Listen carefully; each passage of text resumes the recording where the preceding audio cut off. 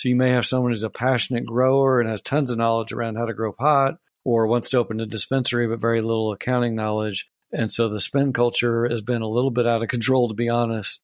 I will say the one area I see decent controls is cash. There's a lot of cash in this industry. And I think even the CEOs, whether they're young or old, get it, that cash can walk away in people's pockets really easily. And so you see lots of vaults in location and double and triple counts daily and whatnot. And so usually their cash is pretty well controlled. But as far as their spending and tracking it and budgeting and all that, this industry is in its infancy. And so literally we're talking about the ground up.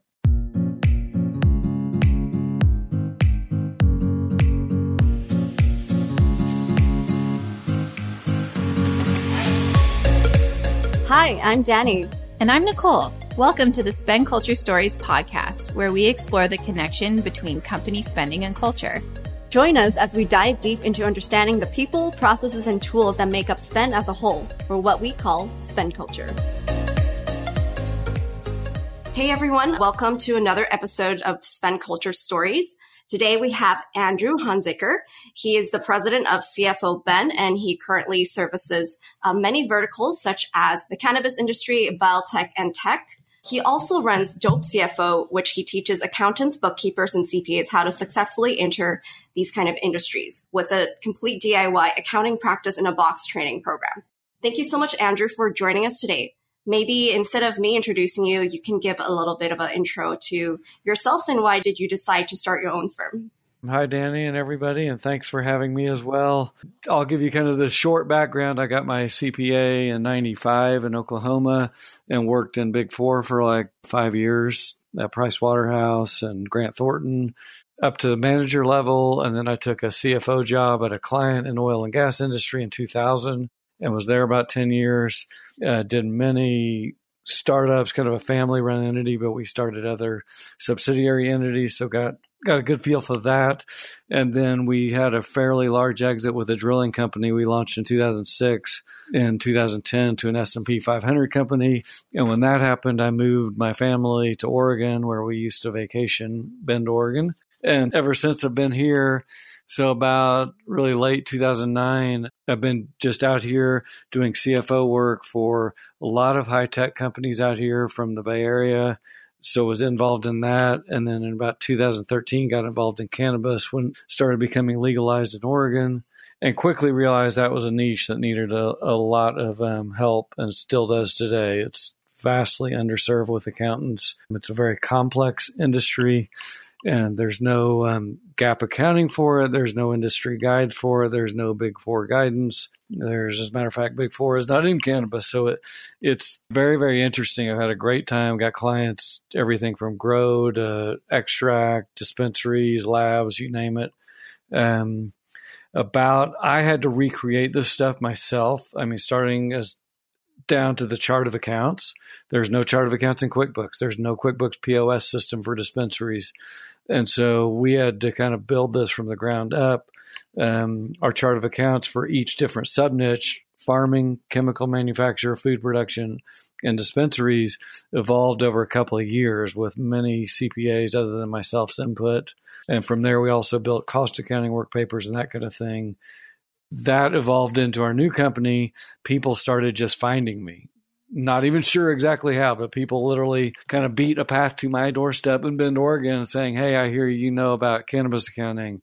I hear you have a chart of accounts, or you've got this or that. And so I started sharing stuff really for free and helping people for about a year in 2016. And then in mid-2017, we started the actual formal program, actually training CPAs, CFOs, EAs all over the U.S., bookkeepers. I think we have 180 some odd students in 40 states now. So that's kind of the long answer to what we're doing. And is that enough, or I can keep going?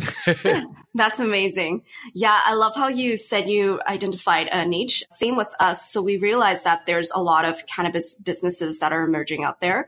And one thing you mentioned this is that they don't actually have a basis for how they should do accounting, how they should manage their internal controls, or how they should manage their chart of accounts. So that's really interesting that you've seen this from your end. And of course, you work very closely with these type of companies. What are some of the problems that you've seen in the cannabis industry for business owners when it comes to accounting and auditing practices? I tell people it's almost the reverse of normal industries. And so oil and gas is a good example. I was in oil and gas for 10 years. It's a very, very specialized niche of accounting. It's very unusual where you share ownership in a lot of wells, and it's actually very confusing. But the way oil and gas accountants learn is they work at the Big Four or whatever, and then those accountants come out into their clients, and there's industry guides published and special GAAP published.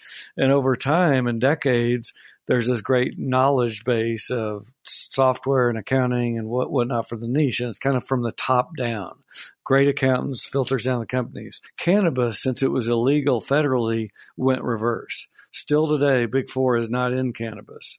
So there is no industry guides, there is no GAAP, and QuickBooks does not support it either. So what you had was this exploding industry, which we all know about in the U.S., 20,000 plus companies, and very, very few CPAs even working there, much less knowing how to do it. And so 9 out of 10 of these companies, even today, were served by people that are just bookkeepers, which is fine if they knew exactly how to do cannabis accounting, but most of them don't. I'd say more than half are trained by QuickBooks.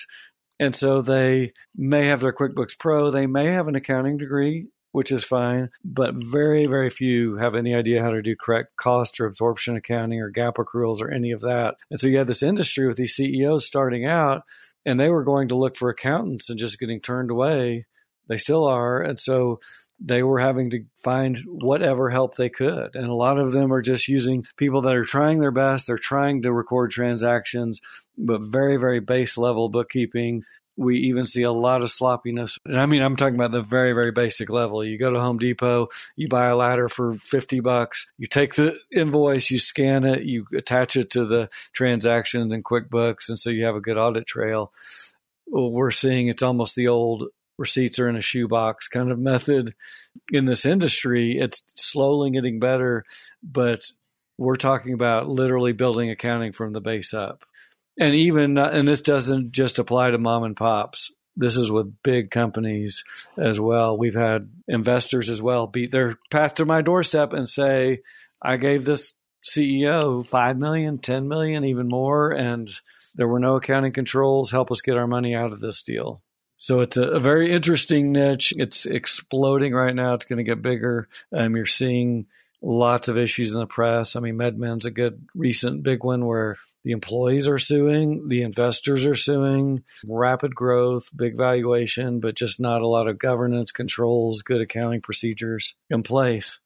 Can you maybe share with us maybe some examples of your clients, the horror stories you've seen surrounding internal controls of spending for cannabis companies? It's kind of a good and bad. So a lot of these cannabis companies early on, capital was readily available. So many people wanted in, and everyone from private equity groups or VCs down to lots and lots of angels, people that are worth $2 to $20 million. They got money and they just like, it sounds cool. I'm going to give them a couple million to start a farm. We have one of our clients. He gave a couple of nice young guy and his wife, they're like 30 years old, gave them over time a couple million to build a farm, and with absolutely no accounting. They weren't doing accounting at all. And so he finally came to us and said, hey, I think we need to be doing accounting. So we find we're getting hired sometimes by the investors as opposed to the CEOs. But their spend culture, because of that, a lot of these people who are running these companies, CEOs, good-hearted, nice people, passionate about this industry and the movement, but maybe not a ton of business sense. And I compare that to, say, high-tech startups I worked with. Oftentimes I'd meet these Harvard-educated MBAs that are founding these tech startups that are very smart about accounting and Excel and whatnot, even if that's not their expertise. In cannabis, we're not seeing that as much. So you may have someone who's a passionate grower and has tons of knowledge around how to grow pot, or wants to open a dispensary but very little accounting knowledge. And so the spend culture has been a little bit out of control, to be honest. I will say the one area I see decent controls is cash. There's a lot of cash in this industry. And I think even the CEOs, whether they're young or old, get it, that cash can walk away in people's pockets really easily. And so you see lots of vaults in location and double and triple counts daily and whatnot. And so usually their cash is pretty well controlled. But as far as their spending and tracking it and budgeting and all that, this industry is in its infancy. And so literally we're talking about the ground up. It's just crazy to hear that there's like millions or even billions of dollars thrown into this industry from investors. And, they're the ones saying, hey, guys, like we got to, clean this stuff up, right? Very interesting. And so, for example, the MedMen lawsuit, it kind of is humorous. I mean, a lot of these cases, there is a ton of humor in them in an odd way. But the investors of MedMen, they're suing and they're complaining, well, they're not doing anything right. And I'm sitting here scratching my head. Why on earth did you give them 10 or 20 million? Before you write the check for 10 or 20 million, you should make sure there's good accountants on board, corporate governance, controls, a good board, all that stuff. It's hard for me to feel sorry for a rich investor that doesn't do that. And I've worked with so many investors in other industries, and they're very strict about before they write checks, about making sure things are in place. But for some reason, the rush to get into cannabis, people didn't always have these controls in place. And so I think that's what we're trying to teach for me and my students, of which there's almost 200 of us around the U.S. When CEOs come to us, we're pretty hard on them. We're the boss and not them. We're like, look, if you want to deal with us, accounting is going to be world-class from start to finish. Mm-hmm. We're not going to piecemeal any of it. It's going to be, we're going to do the cost accounting right. Everything's going to have an audit trail. We're going to do inventory counts and cash counts, and we're going to reconcile the different POS and systems daily and weekly and whatever. And by the way, we're incredibly expensive to hire us because no one's doing this and we're doing the best. And so you can take your pick, but if you want to hire us, you're going to pay us a lot. We're going to do it right. And hopefully you'll be thankful like most of our clients are. And anytime, this industry is emerging out of the black market. So you think about that too. So say there's 30,000 companies down in the U.S. and many of them on the West Coast, I'd say, I don't know the statistics, but maybe at least a third of them, if not half of them, evolved out of the black market. And so what does that tell you? It tells you someone who was already in the black market coming into the white market, this CEO or person was okay violating the law before. So to get that type of individual around the headset or the mindset that, I need to comply with the state, with the IRS, with OSHA, the FDA, county, city. You go from no compliance to insane compliance. It's a tricky nut to crack. And so you're seeing these cases around, I'm reading one right now, the District of Colorado, United States Attorney Office. This came out last week, Wednesday, February 20th. Lazy Lion marijuana businesses owners guilty of failing to pay $3 million in taxes. They just didn't pay taxes. And they were making over $10 million.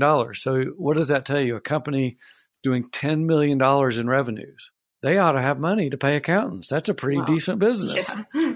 Same with Sweet Leaf in Denver. They had 16 dispensaries. They are shut down, out of business. Those people will probably go to jail. They were doing over $50 million, and we're doing things wrong. And it's just, it's just like we just talk of case after case. And really, 2019, we're going to see a ton more cases because the IRS was just really getting ramped up the last couple of years. This year is going to be a very interesting series of cases and stories. And I think that's what it's going to take to get these CEOs and investors to wake up and be like, okay, the winners in this industry are going to be the people that do it right. Another long answer to your question. Absolutely. So I guess a question for you is, when these companies get past the kind of startup stage, what are the processes changes that need to be made from an accounting standpoint? I would say the sooner you start, the better, even if you're a mom and pop. And that's the other interesting thing about this industry. You can have what appears to be a mom and pop. I've got a client in Tiny Bend, Oregon that has 2 dispensaries here that's going to do about $8 million in sales. So there's really not, small doesn't really exist. The outside of the building looks like a coffee shop, but coffee shop does a couple $100,000 in sales. So we say get those processes, controls, and systems set up at the very early stage, because many of these companies are going to be there quickly. So the first thing is your team. You have to have kind of, if you start from the top level down, you want to have a good management team. You want to have a good board. You want to have a very, very good accountant, CPA, and not just a tax CPA once a year at the end of the year coming in to do a tax return, but doing the day-to-day accounting and cost accounting. You want good attorneys. And then they can help you build those internal controls and processes and systems. And this brings us to another point. We need a massive ERP that works. This relates back to my software days. What happens when you create new software? Well, usually it takes about 10 years for the winners to emerge, and many people enter the field of whatever software is, and then you've got bugs and issues. And it takes sometimes decades for software to become really robust where you know it works. And so an example I give in our world, the two pieces of software I know I can pretty much rely on, whether I like them or not, are QuickBooks and Excel. They've been around for decades and they work, at least how they're supposed to work. Now in cannabis, so on the POS side, since QuickBooks isn't there, you have hundreds of new companies that have been trying to solve this problem from Greenbits on down. And I've worked with dozens of them. And for the most part, they work okay. Like if I was rating them like on an A to F scale, they're all in the C to B range. And they all tell you they do everything and they do it perfectly, but that's not true. And so you have to work with those systems. Then another interesting issue in cannabis, almost every single state that allows it has a state seed to sale software system that they picked. They are all bad. The main three are Metric, MJ Freeway, and BioTrack. They are all really poor software, and you have to deal with that. That's just a fact of life. You have to record all your inventory every single day in those systems. It's required by law. And so we have to reconcile every month for a typical client, QuickBooks, Excel, Metric, or MJ Freeway to the state system, and then a POS like Greenbit. So we're usually cobbling together at least 4 pieces of software every month. Another reason you need good accountants, because the ERPs aren't there. I have worked with some of the ones that are there. On the SAP side, they have Veridian. Microsoft side, they have Nav 365. And my clients have worked with them and fired them because they've spent thousands and thousands of dollars and got nothing really good, not what you would want in an ERP. And so I think there is not a winner in the ERP space yet, and it's vastly needed. So when you mention ERP, I know with a software system like that scale, some companies may not be ready for it yet. We've seen instances where, similar to software industries, they would have like a base accounting system, and then they would have another system for maybe procurement, and then they have another system for maybe, CRM management. So in your opinion, how can a company maybe transition into that kind of more of a encompassing one-and-all solution? Well, first of all, I wouldn't recommend anyone in cannabis go down the ERP road until it's proven that so-and-so is the winner and it works. The reason I say that, I spent a whole entire year with this company that was scaling and trying to get on an ERP system, and all we did was spend money and pull our hair out. And we ended up right back where we were at the start. It never got solved. So I would say be very, very careful of your dollars before you go down that road. So what that means is what you just said. Yes, many of these clients, we counted when I was CFO at High Five Farms, I forgot how many different systems we had. It was like 20 something. And so just on the accounting side, like I mentioned, you're stuck with Metric if you're in Oregon. You're stuck with Excel, you're stuck with QuickBooks, you're stuck with a POS like Greenbit. So just on the accounting side, you're already at 4 pieces of software. Then, you have a CRM system or a procurement system or other apps that you're using, and then all your social media stuff. And so it quickly gets to where you can have many different systems and pieces of software in place trying to run your business. And that's a whole nother issue. And then not even just that, look at like HR systems or compliance, or you've got to deal with OSHA and the FDA. You need to make sure you're compliant with them. The state itself, each different state, like Oregon, we have a 90-page rule book.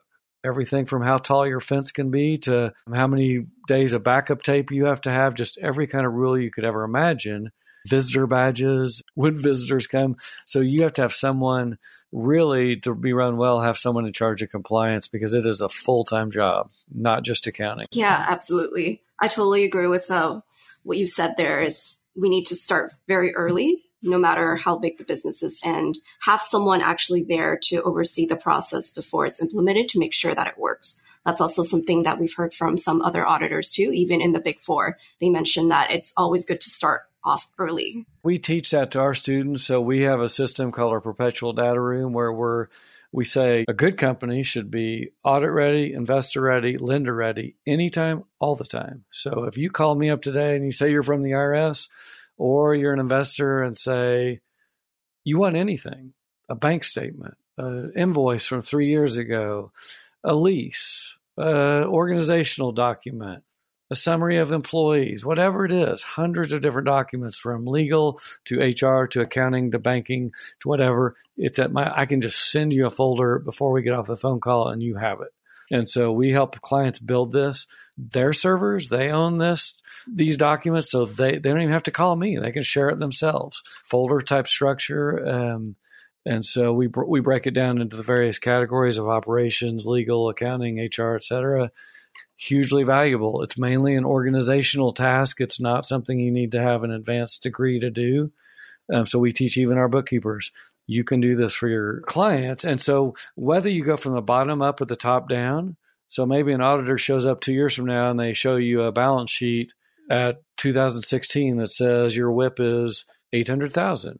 That's starting at the top, and we can break that down into, okay, what is the WIP? What are the components? Where is it in the trial balance? Where is it in our month-end tie-out? Then that tracks back to actual invoices and actual counts of plants, actual estimated yields and percent complete and that kind of thing. So we can go down from the bottom, or we can go the other way and pull an invoice and work all the way up to the financials. And so we go up and down, and it's hugely valuable. We've shown CEOs it's valuable so they can give their information to their investors as they need it recurringly, to their lenders. And when the auditors show up, which they do, especially in this industry, you're ready for them ahead of time. And the auditors always show up very late. And then when you come to exit, you'll be super happy that you've got this. That's why I call it a perpetual data room. It's already ready.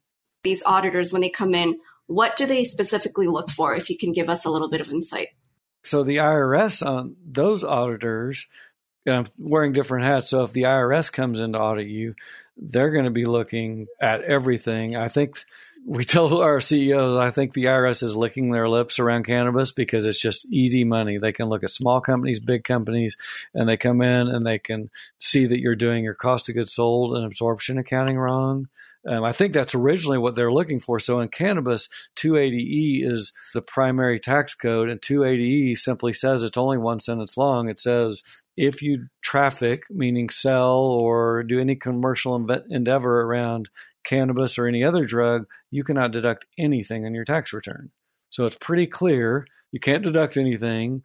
But then also in the IRS code, part of the definition of taxable income includes cost of goods sold. So that's kind of good news for the cannabis company. You can get some things into cost of goods sold, so that lowers your tax a little bit. And so what we found is many cannabis companies have tried to play a game with the IRS where they're trying to put everything into cost of goods sold. And so we saw many tax returns where a dispensary will have $3 million in sales, and then they'll put on their tax return cost of goods sold $2.99 million. I mean, we see this all the time. It's amazing. That was the initial strategy people were doing in cannabis. They're like, okay, how do we trick the IRS, or how do we beat the IRS at this game around 280E? And the answer is you don't. You're going to lose. The IRS is winning case after case, and they're not just winning penalties and fines and interest. They're slapping on huge $100,000 and $200,000 accuracy fees.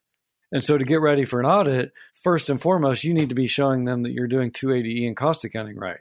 Well, that's a problem because at least 90% of cannabis companies aren't doing cost accounting at all, period. As a matter of fact, in reviewing over 300 companies the last 5 years, I've seen maybe one or two that even attempted to do cost accounting. And so that's step one. But then the IRS digs in deeper, and they're just finding lack of basic support. If you read the Alterman case, they showed transactions. They rebuilt their files, and the judge made a comment that their receipts for where they were buying their pot at this dispensary was from Home Depot and Lowe's. And the judge was like, I find it hard to believe that you are buying your marijuana at Home Depot and Lowe's because they don't sell marijuana. They dig deeper and deeper and deeper, and they'll go as deep as depending on how good your records are. Now, Harborside just lost a massive case that's been going on over a decade that literally just in December and January came out, and they had massive losses around how they were doing things. Now, the one thing they didn't lose on was accuracy penalties because they actually had decent supporting records. And so they had a decent audit trail. So typically when, say, conversely, a different auditor, Pricewaterhouse or whoever comes in to audit the financials for either the banks or the investors or for an exit, we help our clients and our students do the same kind of things those kind of auditors will look for. They look for inventory counts, reconciliations of every single account on the balance sheet, like an AR aging that's tied out or AP aging, or roll forwards for fixed assets and notes payable or equity. So we do all those. From our audit days, we put all those systems in place. So when the auditors show up and they ask for the fixed asset roll forward, guess what? We've got it. It's there. We got depreciation calculated right, so we don't have to go back and recreate it. But again, 90% of this industry isn't doing any of this stuff. We have a huge need for accountants to come into the space. Yeah, that's crazy to hear some of the things that they do to kind of get around the system. Well, and that's a mistake too. They're trying to beat the system, but if you're going to try to beat the system, you should at least be doing your base level accounting right. That's step one. And even if you're doing it right, you may lose against the IRS and 280E because it is complex, but most of them are doing it wrong. So it's like you're just digging a little deeper to yourself. But I'm actually speaking in Oklahoma on Saturday this week to a big Green Grow Expo, and they called me out to actually talk on lessons learned from, we call it Cannabis 1.0 or whatever, Colorado, Oregon, the early people. And so I'm a big part of my speech is telling people that, look, the early strategy that attorneys and CPAs in the industry were pitching to Colorado was, here's how you win in cannabis. You beat the IRS, you create multiple entities, and you get around cost of goods sold, and you do all these tricks, and you don't pay much tax. That is not the way to win in cannabis, and that's being proven out now. And so we tell people, CEOs in particular, here's the way to win in cannabis. If location matters, like it does for dispensaries, get a great location. Make sure you build your market share and your brand and your name and your product. So whether you're growing pot or it's your dispensary, you build that brand, and also be very well capitalized until 280E goes away, because it's going to be extremely hard to make net income these next few years in cannabis. But what you can do to hit a home run is you can survive by being well capitalized. You can build your market share and brand, and you can have a great location. And when 280E comes down, and even before 280E, we're seeing Canadian companies come in and buy dispensaries on pretty good multiples of revenue. So it's kind of like Amazon or whatever, that model of you can lose money and still hit a home run.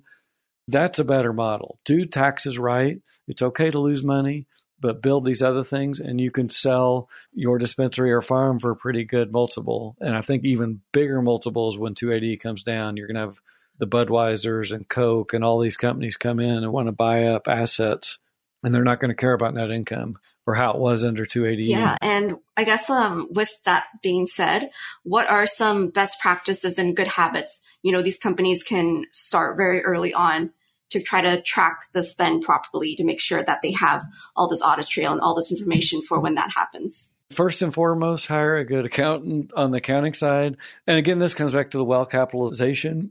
I was CFO at High Five Farms. They're struggling right now. And I think what happens a lot of times, like that example, we raised, $5 or $6 million, and we really needed about 10 to 12. So don't be undercapitalized, because you need a compliance officer from day one. You need to be setting those things up. We started down at High Five Farms doing lean methodology kind of out of the Toyota school. That's a great practice for both dispensaries and farms, kind of the just-in-time idea, and that helps manage cash flow. But again, to put those lean systems in place takes money and consultants and compliance. So if you have that money and you can put in place these processes, plus you can have money to spend on brand and advertising and marketing, that will help you as well. So you mentioned that there's no chart of accounts in cannabis. How do you think someone should be able to set that up for themselves?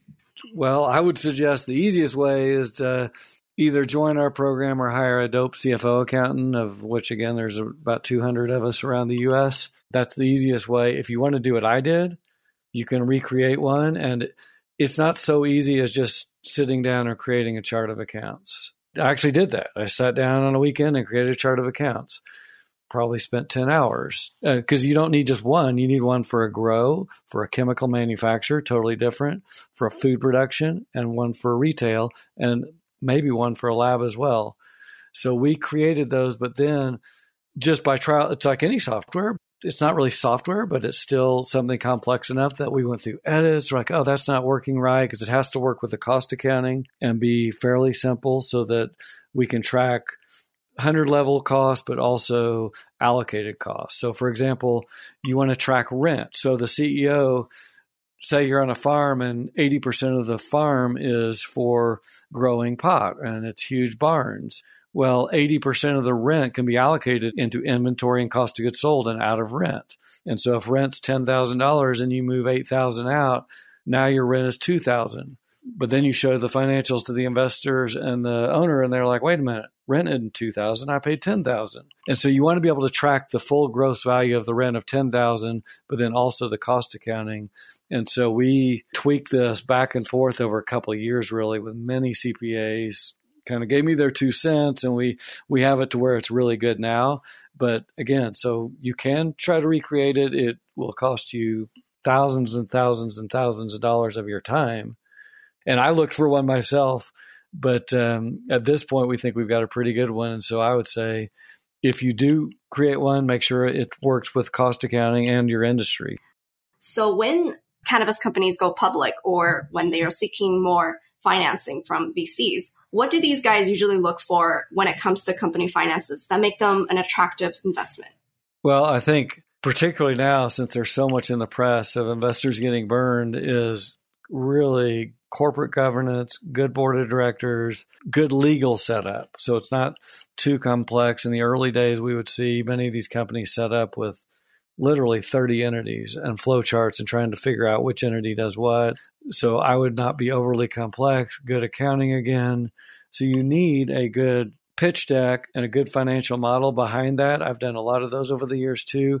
And so I think in cannabis, and this is similar to oil and gas too, when you look at commodity pricing, that's a huge part of the model, is what kind of price you're going to get for selling your pot or in the dispensary. And pricing is all over the place. So Oregon, a lot of companies have gone under because of this. They built models on, they're like, oh yeah, indoor pot was selling for pretty stable for quite a while in the $2,000 a pound range. But the last couple of years, it's been selling for more like $400 or $500 a pound, and nobody put that in their financial models. And so what happened was they built these models based on, we're going to grow so many gazillion pounds of pot, and we're going to sell at these high dollars, and so we're going to always have tons of positive cash flow, and so they undercapitalized. And so I think now people are a little more leery. Let's look at pricing and production and make sure they both make sense. And what happens in a worst case when production is slower than you anticipated because of all kinds of things around construction and whatnot, or pricing tanks and stays down for a long extended time, which it can happen until we get more into a national market. We'll get a little bit more of a stable price nationally. But right now the state walls are up. And so we have different prices. As you mentioned earlier, the hype is still there, but now they're a little bit more wary. So it's really great that you shared that. And I know another thing in pitch decks that they always look at team, and you hear this over and over in podcasts like, oh, we invest in the person and whatnot. I think they kind of ignored that for a while in cannabis because a lot of these CEOs early on may not have a great track record. It may not have it. So I think they would be smart to, make sure there is someone on the team that's actually run a successful company. Because I've seen several of these companies that are $5 and $10 million companies with a CEO that just has absolutely no history of running a company. And then you get into all kinds of other issues, just management issues, and someone leading a company that's not cut out to do that. So how do you think the spend culture of cannabis will change in the next 5 years, given all the regulations and all the new players coming in? I think there's going to be a lot more capital coming in, and with that will be good because it's going to draw a lot more accountants and more professionals into the space, and that'll bring in much better around the spend culture, more budgeting, more cash flow forecasting, lean methodology, all those kind of best practices will filter in. And eventually the software will catch up. There will be some winners and the word will get out, oh, this software works or that one doesn't. And I think you're going to see on the accounting side, many, many more accountants they already are coming in. Like some of the like Markham and BDO, there's some bigger firms coming in now to the space that would not do it just a year or two ago. So I think that'll bring a lot more accountants. And if you're an accountant wanting to get into a niche, there is nothing better than cannabis for an accountant. We think it is the best niche. We have a lot of aspiring accountants where accountants are looking to start off their own firms in the audience too. So hopefully if you guys hear that, maybe that's something you can look at. Well, thank you so much, Andrew, for taking the time out of your day and speaking to us. I know a lot of the audience will find this information super helpful just because it's very hard to find this information out there on Google. As you've mentioned, it's such an emerging industry, but there are just so many things that you have to start considering early on if you're thinking of getting into cannabis. Thanks for tuning in to this week's Spend Culture Stories podcast, sponsored by Procurify. If you'd like to learn more about your spend culture, take our quiz at spendculture.com.